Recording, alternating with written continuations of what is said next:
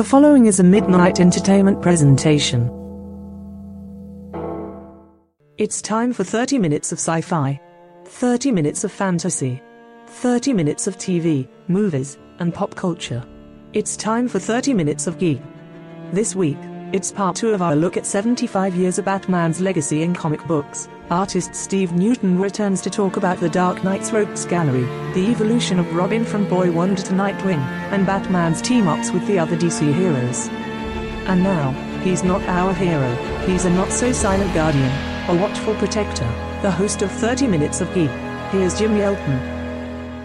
Ladies and gentlemen, boys and girls, and children of all ages, welcome to the show that's growing faster than the zombie outbreak in a George Romero movie. It's 30 Minutes of Geek, and I am your host, Jim Yelton. And it's exciting every episode. We look at the facts, we look at the figures, and we see that we're getting listeners from the United Kingdom and Canada and Australia and all across the United States. As they say, coast to coast and border to border, we are growing by leaps and bounds every single episode. And we want to thank you guys for listening, and thank you as well for spreading the word about 30 Minutes of Geek, and hopefully 2015 is going to be even bigger and better. In fact, if you've been paying attention to our Facebook page, you know that we've been teasing there's some exciting opportunities that we've got coming up in 2015 and some tremendous growth that we have on deck, and we're really excited to share those things with you as soon as we finalize details. And in fact, check out the website for updates. You can go to midnight-entertainment.com. We're going to talk about some of the events and some of the exciting new things that we've got coming up in the new year. Or you can like us on Facebook at 30 Minutes of Geek on Facebook and get all of the information about 30 Minutes of Geek and Midnight Entertainment. We've got, for fans of the Swindlers of Doom, we've got a new 15th anniversary edition that's going to be coming out around the first of the year, as well as our superhero series that's going to be kicking off. Extraordinary we're shooting for a spring launch for Extraordinary, so make sure and stay tuned to the website for information about all of that. And we also have a tour that we're going to be doing to support both the publishing side of Midnight Entertainment and 30 Minutes of Geek Live. So there's lots of live shows and convention appearances that we have on tap for 2015. In fact, we can officially announce that we will be guests at Mid-South Con in Memphis in March, and that's going to be exciting. So hopefully we're going to be doing some live podcast recordings with the audience there at Mid-South Con, as well as some panels and discussion about both the Swindlers of Doom and Extraordinary and some of the other stuff we've got coming up in the new year. So stay tuned to the website for all of that, and we will give you information when we have it. This week, it's a special episode of 30 Minutes of Geek because it's going to be supersized. You get an extra portion of geek this week because we have artist and hardcore Batman fan Steve Newton returning to talk with us in part 2 of our discussion of 75 years of Batman and the comics. You know, when we started putting this show together with Steve, we realized that we had so much that we talked about. I think I referenced in the first part that we actually talked about Batman for like 4 or 5 hours, and we covered the comics and TV and all of the various movie incarnations. And in breaking it down into the various segments, this was the one that it kind of outgrew the 30 minutes that we had for the show. So we decided instead of trying to cut stuff out, we would just give you a supersized episode this week. Steve and I talk about the Dark Knight teaming up with other heroes in the DC universe, both World's Finest, Brave and the Bold, all of the various teams that he's been on over the years. And we also talk about the one major thing that makes Batman unique above all other characters in the modern era, and that's a sidekick, Robin the Boy Wonder. But we kick things off looking at Batman's bad guys. His Rogues Gallery is second to none. The best collection of villains, top to bottom. Oh, yeah. If you look at some of the other collections of villains, Superman's Rogues Gallery or Spider-Man's, you've got maybe a handful of really good villains. And then when you get down to like the second and third tier villains, there's a steep drop-off. Oh, yeah. Spider-Man can hang his head on the Sinister Six. Is usually a handful, 4 or 5 of the really good Spidey villains, and then there's always like that 1 or 2 that they're not quite as good. The drop-off for Batman's Rogues Gallery from the best, which I think everybody would admit is the Joker, sure, to probably the lower tier villains in the Batman universe, it's more of a steady decline. There's not a drop off. Right. Yeah. No, that's true. Even some of the more lame villains are still pretty cool. Tweedledum and Tweedledee. Yeah. Yeah. Okay. I reserve judgment on some of them. Sure. I'm not going to say they're all cool. Right. No. But you go beyond. I mean, even if you do like the Mount Rushmore of Batman villains, which it's Joker, Catwoman, Penguin, Riddler, Two-Face probably. So yeah, Two-Face is probably bumping up against those top 4. That's a good solid 5. Okay, then who else do we have? Oh gosh, Mr. Freeze. Which actually became a great villain with the animated series, which we'll talk about later on. Yeah, but Mr. Freeze, Mr. Freeze in the comics, Clayface 1, 2, and 3. Yeah, and that's the thing. Like, every version of Clayface was a good villain. Yeah, and different enough from each other to be distinctive. Killer Croc. Killer Croc. He's a great villain. The comic book version of Bane is much better than either movie version of Bane. And I always hate having a discussion about Bane because everybody says, really, the guy from the movie? Right.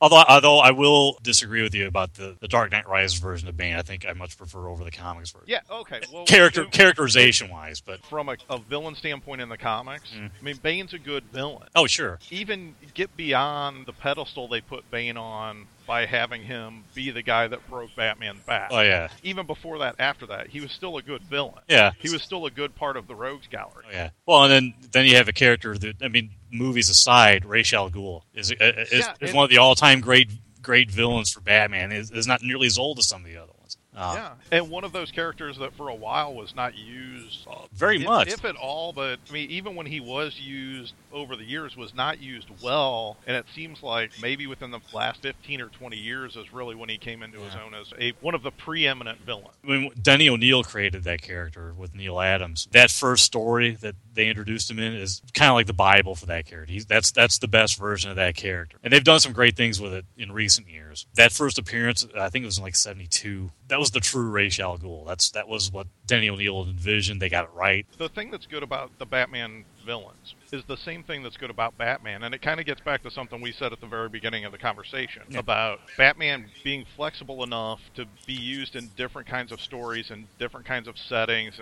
and different historical periods and things like that. Right. And he's been very malleable through time to where they've been able to fit him into whatever the story sensibility of a particular era was. Oh, yeah. And they've changed the villains over the years, too. I mean, the Joker now is not the same character when he was first introduced. Oh, no, not at all. And they haven't changed.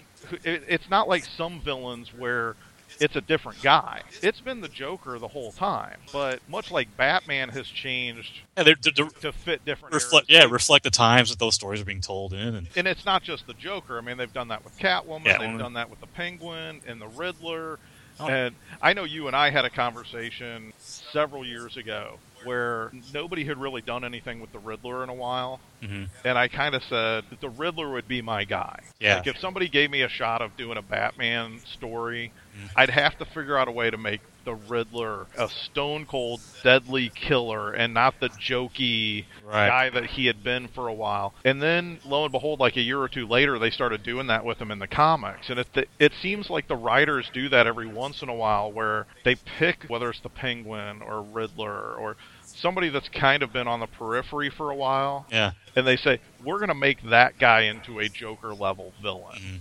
And we're going to make him just as deadly to Batman as the Joker is. Oh, yeah. And along those lines, and this is not off, this is kind of off the topic of the comics version, but who does a really good job with that, specifically with the Riddler, is Paul Dini in the first 2 Arkham games. If you've ever seen or played, that's the perfect Riddler because he's not stage front, doing stuff. He's doing everything behind the scenes, and he's a danger and a threat to the city as a whole, and Batman probably too if he steps in the wrong contact switch. But he's kind of a cross between a nuisance and somebody that you've really got to take seriously. So them handling the Riddler that way, and in the animated series too, those were really good versions of the Riddler. Anything that gets him away from the green types, the question marks, I'm all for. I tried breaking the rules. rules. I've tried stealing his jewels, but he's always on the case. And I got a burned face. Well, we gotta take him down now, 'cause he's always getting in the way. I'll give him such a beat down. Yeah, you break his backbone. so get him, let's get the Batman. He's always ruining our plans.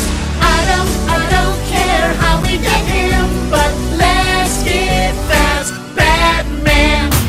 This episode of 30 Minutes of Geek is sponsored in part by John Thornton's exciting series of science fiction adventure novels, The Colony Ship Eschaton, A Dying Earth, Dangerously Unproven Technologies, and two adventurers making a last-ditch effort to find a long-lost colony ship and save humanity. Begin the exciting 10-book series with the first novel, Recovery of a Colony Ship by John Thornton, available in print or for your Kindle at Amazon.com.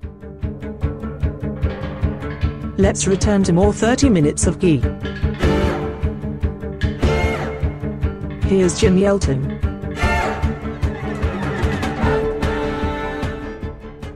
If you're enjoying all the Batman theme music as our bumpers this week, that's from the Piano Guys and their new track, Batman Evolution, off of their new album, Wonders. And you can check them out on iTunes or go to their website at thepianoguys.com. For segment number 2 this week, Steve and I are going to touch on something that makes Batman unique amongst all of his modern-day contemporaries in the superhero genre, and that's his sidekick. For decades and decades and decades, Dick Grayson was Robin the Boy Wonder, and then he grew up, became Nightwing, and DC Comics decided to new coke Jason Todd into the role of Robin before he was eventually replaced by Tim Drake, and now we have Damian Wayne who's Robin. So let's find out what Steve thinks about the original superhero sidekick. Sidekicks were really big in the Golden Age. And, Sure, and because of Batman. Silver Age, because of Batman. But how big of a deal is Robin to you? Very big. I'm not sure that if Robin hadn't been introduced, that Batman would have lasted a whole lot longer than he did. Because the pre-Robin Batman, if anybody ever has a chance to go back and read some of the pre-Robin Golden Age stuff, Batman was kind of an asshole. It was good. I mean, it was cool. I liked it. I mean, he carried guns. He was dropping people off of roofs. He was hanging them with his lasso. He was drop kicking their necks till they broke. It was vicious. But even beyond that, from a storytelling standpoint, Robin was a great addition because not only did it humanize Batman enough for parents groups to not come down on the character as much as they were for being so vampiric, but storytelling-wise, it meant that Batman had somebody to talk to instead of going into a lot of really clumsy expository dialogue or thought balloons or captions or whatever. He could talk. He could make his plans verbally with his partner now.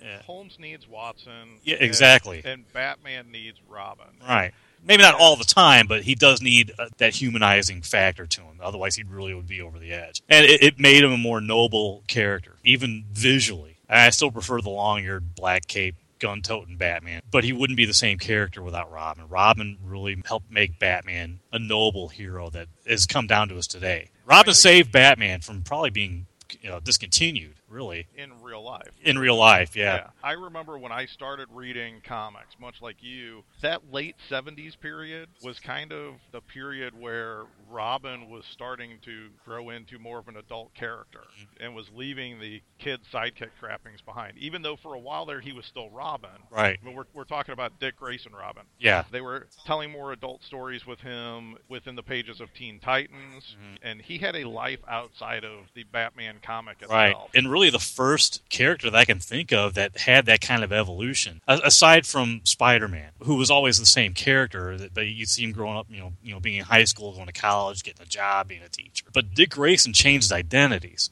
and became an adult hero. And I remember when that happened. Yeah. To me, as a kid reading the comics, and I wasn't like hardcore reading it every month, right. But I kept abreast of what was going on, and I read DC stuff every once in a while, and I remember thinking that was pretty cool. It was pretty ballsy. And I was like, wow, he kind of told Batman to shove it. It's like, I'm tired of just following your orders, this is a partnership, and it's got to work both ways, and Bruce didn't want to change to fit Dick, so Dick was like, screw you, I'm going to go off and do my own thing, because I don't don't have to be Robin. I can go be somebody else. And him becoming Nightwing, I remember it was such a big deal to me as a reader. I was like, wow, he can do that? He broke the rules. I mean, yeah. I mean, not just with Batman, but for comics in general, he became a completely different character. What was nice about that too is that it was a continuation of the sort of like the rebirth of Batman in the early '70s, getting away from the TV show camp. Is that his rift with Dick Grayson also marked a personality change for Bruce Wayne himself that is still reverberating down today. He sometimes has a partner, but he prefers being alone. That all started with Dick Grayson. You had to tell him to shove it. So, and then let's go to the aftermath of that, because obviously Dick went off on his own and became Nightwing. And from a Batman standpoint, I don't know that I ever read the transition when Jason Todd first came in. I mean, I know kind of what happened, but I don't know if I ever saw what Batman's thought process was. If it was like, I just need to have somebody as Robin, or if it was just kind of like Jason Todd was so annoying and just badgered him into doing it. Because I can't imagine that Dick packed his bags and moved out of Wayne Manor and went off on his own, and then the next day Bruce was sitting there going, well, I got to go find another Robin. No. Now, see, the Jason Todd character has gone through a couple different retcons in his lifespan too. I remember I had a subscription to Batman Detective Comics when that character was first introduced back in '83, which coincidentally was also the first storyline for Killer Croc. As a matter of fact, their stories intertwined. The first version of Jason Todd, I think the reason they retconned it was because he was too much like Dick Grayson. He was a circus kid, and Killer Croc killed his folks, who were also circus kids that Dick Grayson was friends with them and all that, which is how they were involved. But so, is your recollection of when they brought Jason Todd in and started going down that road of him becoming the new Robin, is your recollection that he was as annoying as everybody seems to think? Hindsight being 2020, because I think everybody has this general consensus feeling now, like, oh, Jason Todd was just this annoying, whiny, not Dick.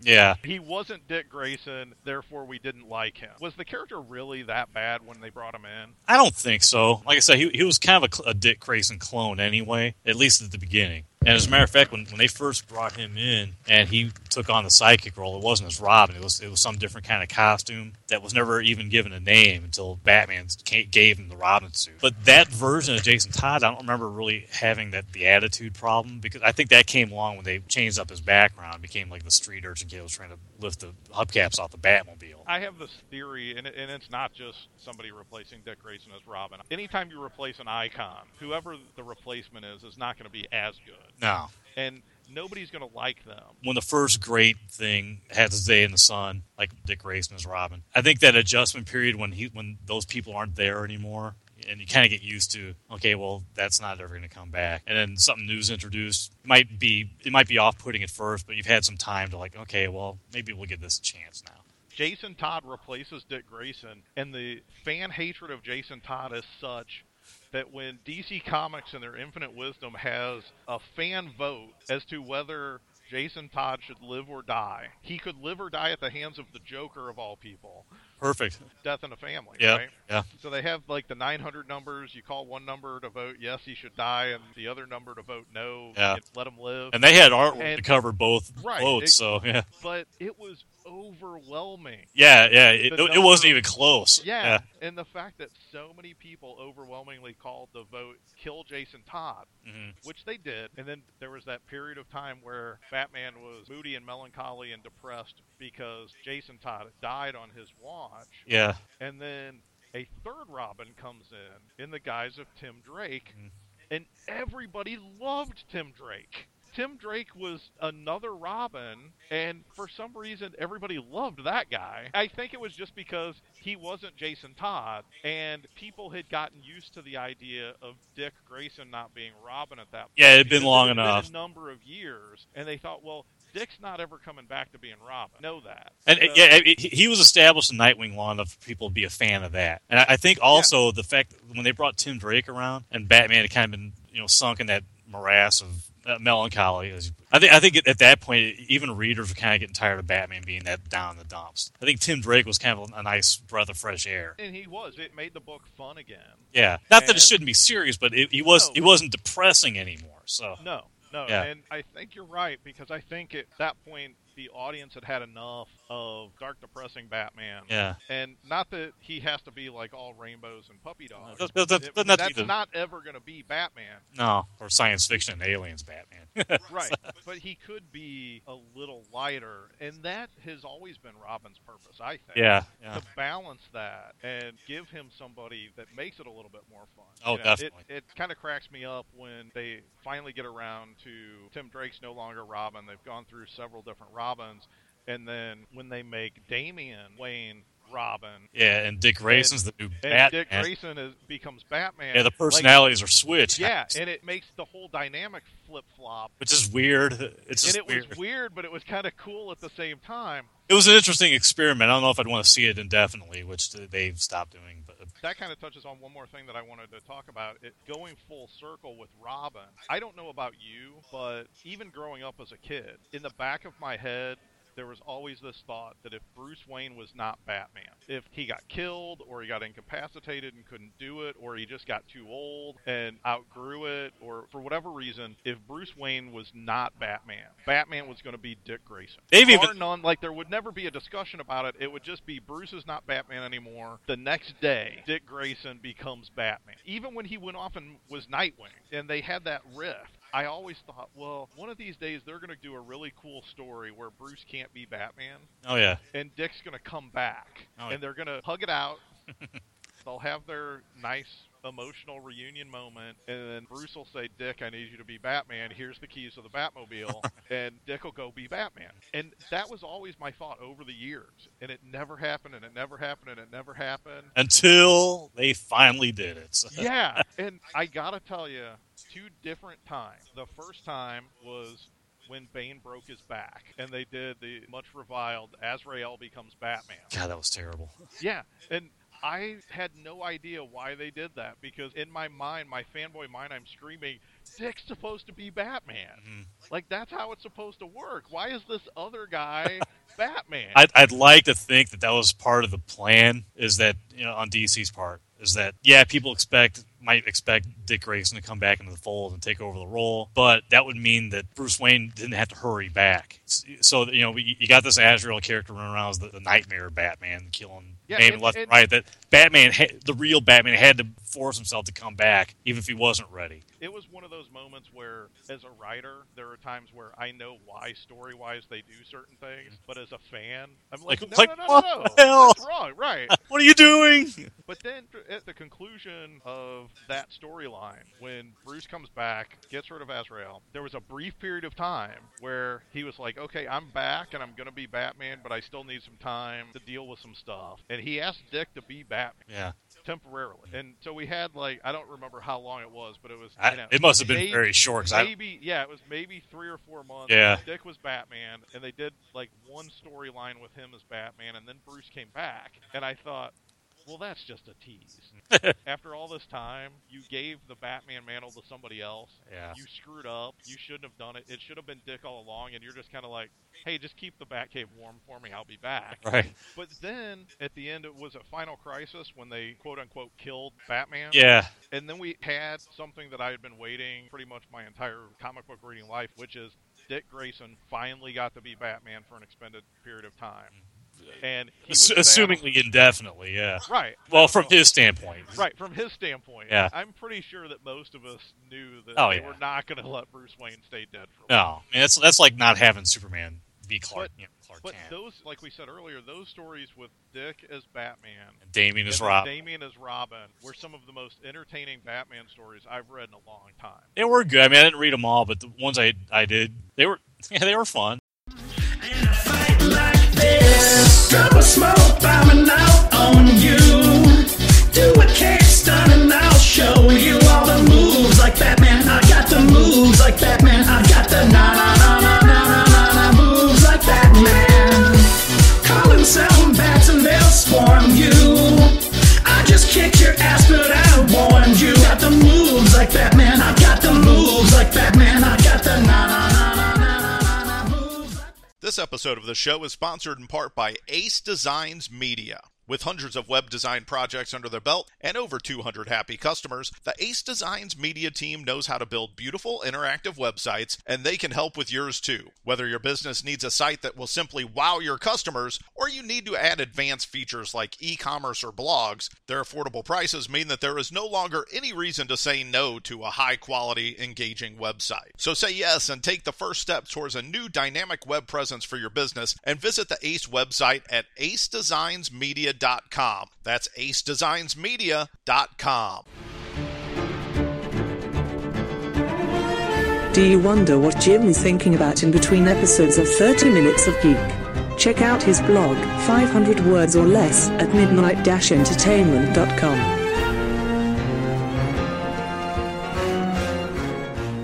Welcome back for segment 3 of this week's show. One of my all-time favorite interpretations of Batman has to be one of the more recent ones, just because it's just hysterically funny and it cracks me up every time I see it. If you're not following the guys over at How It Should Have Ended, look them up on the internet, look them up on YouTube, HISHE, and it'll pop up. But they do great parodies of how all of the great classic movies should have ended, more recent blockbusters, and they've really done a great job of covering the superhero genre, specifically Superman and Batman. And they've really kind of encapsulated what that relationship is, and it's just hysterical. They've even gone so far as to spin those two off into a separate series from the How It Should Have Ended series, and they've made Batman and Superman the focal point of a Super Cafe series, which is hysterical because if you've seen any of the Man of Steel or Batman How It Should Have Ended, you know that Batman and Superman end up in a cafe just having lunch together, talking about their adventures. And this segment is a perfect example of why I love the How It Should Have Ended version of Batman. We are gonna be in a movie together. I know. It's gonna be awesome. I have so many questions. Yeah, me too. What's the premise? Not sure. They're making everyone believe it's a versus movie. Versus? Like who would win in a fight? What are they gonna call it? Well, there's only one thing you can call it, I say. The Dark Knight rises. Again. And then beats up Superman. Whatever. Let's be honest. If that's how we're naming this movie, then we should name it Man of Steel, the punch from space that exploded Batman's internal organs. ... Or did it? No way! Just call it Man of Steel, Total Ponage. Or, because he's Batman. Peace, I'm out, I'm Batman.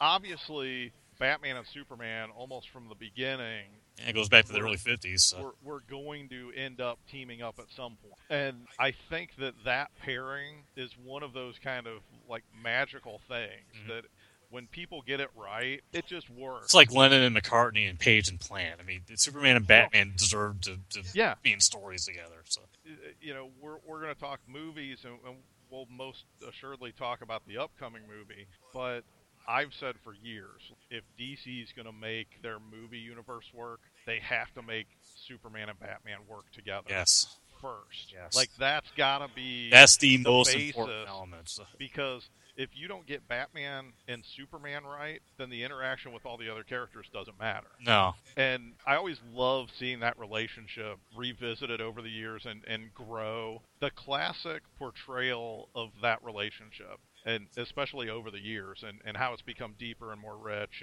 And these two guys truly are friends, even though they may not always see eye to eye. They may not always understand where the other one's coming from. Right. They understand each other and understand what the other person's place in the world is. Yeah. And why the world needs that other guy.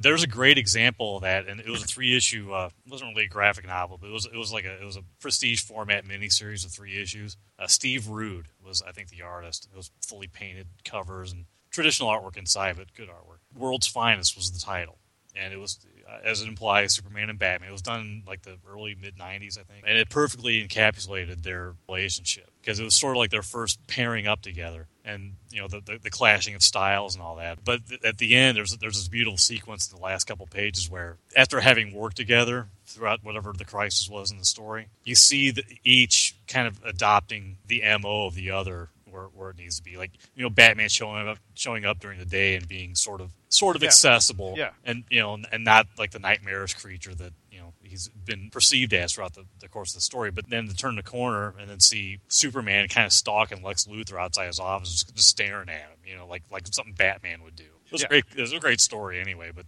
yeah, they deserve to be paired up with each other as often as possible, as far as I'm concerned. And you're right. If for a movie, if Batman can't play off of Superman effectively and vice versa and believably, then it'll never work. You can't have interaction with the other characters. Exactly. Well, yeah, with the other characters. And that kind of leads me, from a comic book standpoint. So Batman and Superman have been teaming up, and that obviously is going to lead to them joining the superhero team of the DC Universe, which neither of them were charter members of, which always fascinates me. Yeah, I know, that's weird, isn't it? When they decided they were going to do the Queen Mother of all team-ups and have this team book with Justice League, it was everybody but those two. It was everybody but Superman and Batman. It was almost like they said, Superman and Batman are so awesome that it would take an entire team of all the other heroes banding together to equal their awesomeness. Right. So we don't even need them. They would overpower anybody else in the book, which in some ways has happened over the years, but eventually somebody came to their senses and said, well, if we're going to have a team it's gotta be with the best heroes, it's got to be the best heroes, and we can't leave out Superman and Batman. What have you thought over the years about Batman's place in the Justice League? Because there have been times when Superman wasn't part of the Justice League, Wonder Woman wasn't part of the Justice League, Green Lantern, Flash, what have you. Even some of the, what were considered like second and third tier Justice League teams still had Batman. Like, Batman was always the one guy that if the rest of the heavy hitters weren't around, Batman was still there. Yeah. And it seems weird because he's always had the moniker of being the loner. Yeah. But he's the one guy that's always kind of like stuck around the Justice League. Well, first of all, I can't really consider anything the Justice League unless it has the three of them. Superman, Batman, Wonder Woman. And the best interpretation of that was the animated series they did a few years ago. The Justice League Unlimited was perfect. They got all the characters balanced just right. Batman belongs with all those characters, even though he doesn't have the paranormal abilities and all that. He's the brains of that operation, the tactician. They would have been defeated so many times over if he hadn't been there to save their butts because of his brain. Well, and to play devil's advocate, though, I do think in the Justice League situation, there have been times over the years where they've kind of overplayed that. Possibly, yeah. Where I kind of feel like they've said, Batman's just so much smarter than everybody else that none of these other guys can do anything. They can't even tie their shoes unless Batman's around. I think there are times where it's kind of gotten overblown, and I almost think that they need to pull Batman back a little bit from being that guy. Possibly a little bit, but I also kind of think that when it comes to, and this is kind of changing the topic a little bit, but I kind of equate what they did with Batman in that series to what they're going to do with the new movie. That in both instances, that version of Batman has been doing this for so long that he's that much of an expert at his job, to where like even Superman hasn't been around as long as Batman has. In that universe, and that all these other characters are kind of new at the game. Not brand new, but they don't have the experience that Batman has had in that animated universe. I mean, when did that start? Like 2002, something like that. Oh, it was much earlier than that. I mean, 97. If we're talking about like the original Batman animated series. No, I'm talking about the Justice League series. Oh, the Justice League series. Yeah, it was probably late 90s. Okay, so early 2000s. Yeah, so you figure if that were a timeline, then by the time the Justice League started, Batman had been doing this for 10 years, and Superman had been Superman for about 5 years. Because if you remember, in the premiere episode of the Superman animated series, there's a dialogue nod to Batman, before Superman's even Superman. So implying to me that Batman's been active for a while, before even Superman hits the scene. So even Superman's not brand new to the game, or he's sort of new to the game. Batman's been doing this for a long time. He knows his shit, which is why he can call the shots up at the Watchtower. So they could dial it back a little bit, but they would be kind of lost without him. And they can do things that he can't. But if he's directing traffic and all that, then they get the job done. Well, and it seems like in terms of the Justice League, to compensate for him not having superpowers, they've kind of said his intelligence and his tactical ability is his superpower. Yeah. So he has to have that over everybody else in the room. Well, and not even just that. It's also his willpower. I mean, he's not going to stop. And see, that to me, more than the tactical sense or his, smarts, it's the same thing. I've argued the same thing about Captain America, too. Yeah, There's a similarity to the two characters in that for different reasons. Sure. I mean, it's a little bit darker in Batman's case and a little bit more just heroic in Captain America's case, but I feel like both of them, their superpower is they're not going to give up. Yeah. And as far as fighting somebody, and that's why whenever somebody says, well, Batman would not win a fight against Darkseid or some of the other... Which he has. ...galactic level threats, I always say, well, no, because he's not going to give up. I mean, unless they kill him 10 seconds into the battle, he's just, you could beat him for 5 minutes and he's not going to give up. Right. You could keep shooting at him, and as long as he has a breath in him, he's going to keep going, and he doesn't back up. That, to me, has always been Batman. Yeah. You strip away the money, strip away the utility belt and all the fancy gadgets, and even the tactical advantages that he has at times of being able to outthink people. He's just not going to give up. No. And to me, that's his superpower. Yeah, definitely. So, 75 years of Batman in the comics. What do you think the legacy is? Wow. We talked earlier about how Joe and Jerry built the sandbox and we're all just playing in it. But I feel like whether it was Bob Kane coming up with the initial idea and everything Bill Finger contributed, and guys like Jerry Robinson and Denny O'Neil and Neil Adams from an artistic standpoint, or Frank Miller, or even some of the stuff Grant Morrison has done recently. Great stuff. There's a legacy that permeates all of comics now. That character has changed comics forever. Well, Kevin Smith said this once on one of his podcasts. I totally agree with this. Batman's no longer just a comic character. He's literature. He's a mythic figure that transcends his source material, for one, and his nation of origin, for another. I mean, it's like Superman. It's universal. So that's part of his legacy. But it's also, Batman can mean anything to anybody. It's the real-world equivalent of some of the artists that depict stuff in the Batcave, that they'll show like every kind of suit he's ever worn throughout the comics, including the cheesy stuff in the 50s and 60s, the zebra suit and the rainbow suit and all that kind of crap. But people are going to relate to him more so than a lot of, maybe besides Spider-Man. Spider-Man is more of an everyman character. But Batman, his origin story is primal. We've talked about that before. That's a huge part of it. But beyond that, it's sort of, like I said before, it's like the phoenix from the ashes. That somebody that can surmount all kinds of difficulties and be like the best he can be. That's Batman. He's like the quintessential human. When you need a professional who specializes in writing, photography, or web design, contact Tom Slayton. At Tom's website, TomSlayton.com, you'll find brilliant WordPress themes, discounts and links for fantastic online services, and sage wisdom from the master himself, Tom Slayton. TomSlayton.com even features a wonderful eclectic collection of photographs seldom seen elsewhere. Visit TomSlayton.com. That's TomSlatin.com.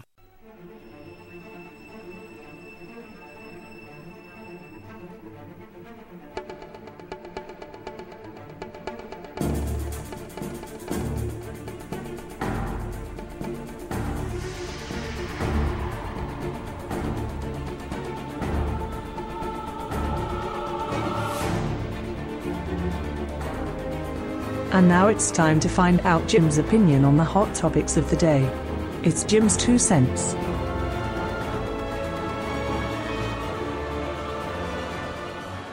If any of you have been following the entertainment news, you know that at the end of November, Sony Pictures was involved in a large hacking situation where lots of emails and sensitive information from the company were released to the public. And one of the most interesting things that was revealed had to do with Spider-Man.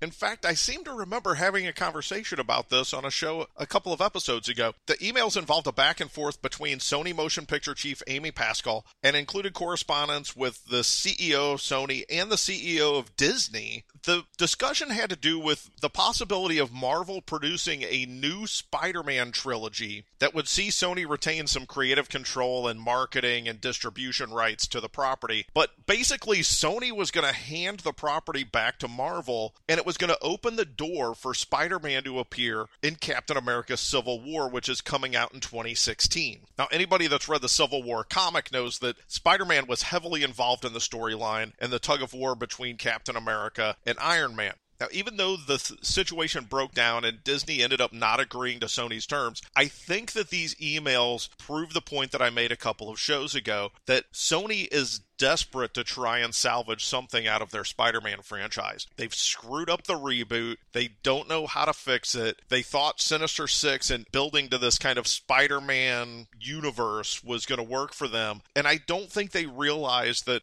the reason Marvel's plan is working is because they've got a wide variety of characters that they can choose from, and they can go in all different directions. The problem Sony has is that they've just got Spider-Man and those characters, which is great for a couple of movies, but you can't constantly keep rebooting Spider-Man, and I don't necessarily know that you can make an 8 or 10 picture franchise out of the Spider-Man property. I think what they should have done is they should have retreated back from their universe building that they were trying to do with The Amazing Spider-Man 2, and they should have really focused on Peter Parker and making the best Spider-Man movie they could, instead of having like these grandiose notions of having a Marvel universe. But I do think it's interesting that Sony at least was open to the possibility of giving Marvel kind of carte blanche with Spider-Man and working out some sort of deal. And even though this kind of failed, I guarantee you that the lines of communication were open, and there's a possibility that we might see Spider-Man in a Marvel movie down the road. Even though something didn't work out now for Spider-Man and an appearance in Captain America Civil War, there's a very real possibility that you could see Spider-Man in Avengers Infinity War or somewhere down the road. They'll figure this out. But of course, that's just my 2 cents. What do I know? Well, that's going to wrap things up for this edition of the show. We want to thank Steve Newton for being our guest and talking about our shared passion for Batman and the comics. We want to thank you guys for joining us.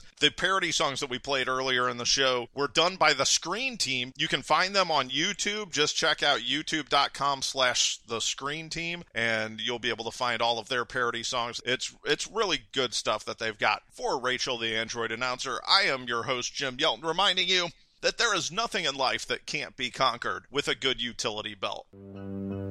Tune in next week for episode 007 as Jim is joined by author Van Allen Plexico for a special look at James Bond. They will each discuss their favorite Bond movie featuring each actor to play the legendary super spy. From Connery, Moore, and Lazenby through Dalton, Brosnan, and Craig. Find out which films make the cut. And what does Jim think of the latest Bond news? It's all next time on 30 Minutes of Geek.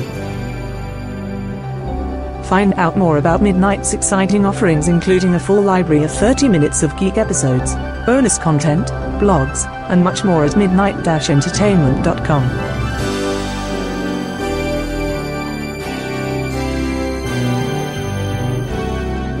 30 Minutes of Geek is a production of Midnight Entertainment LLC, copyright 2014, all rights reserved.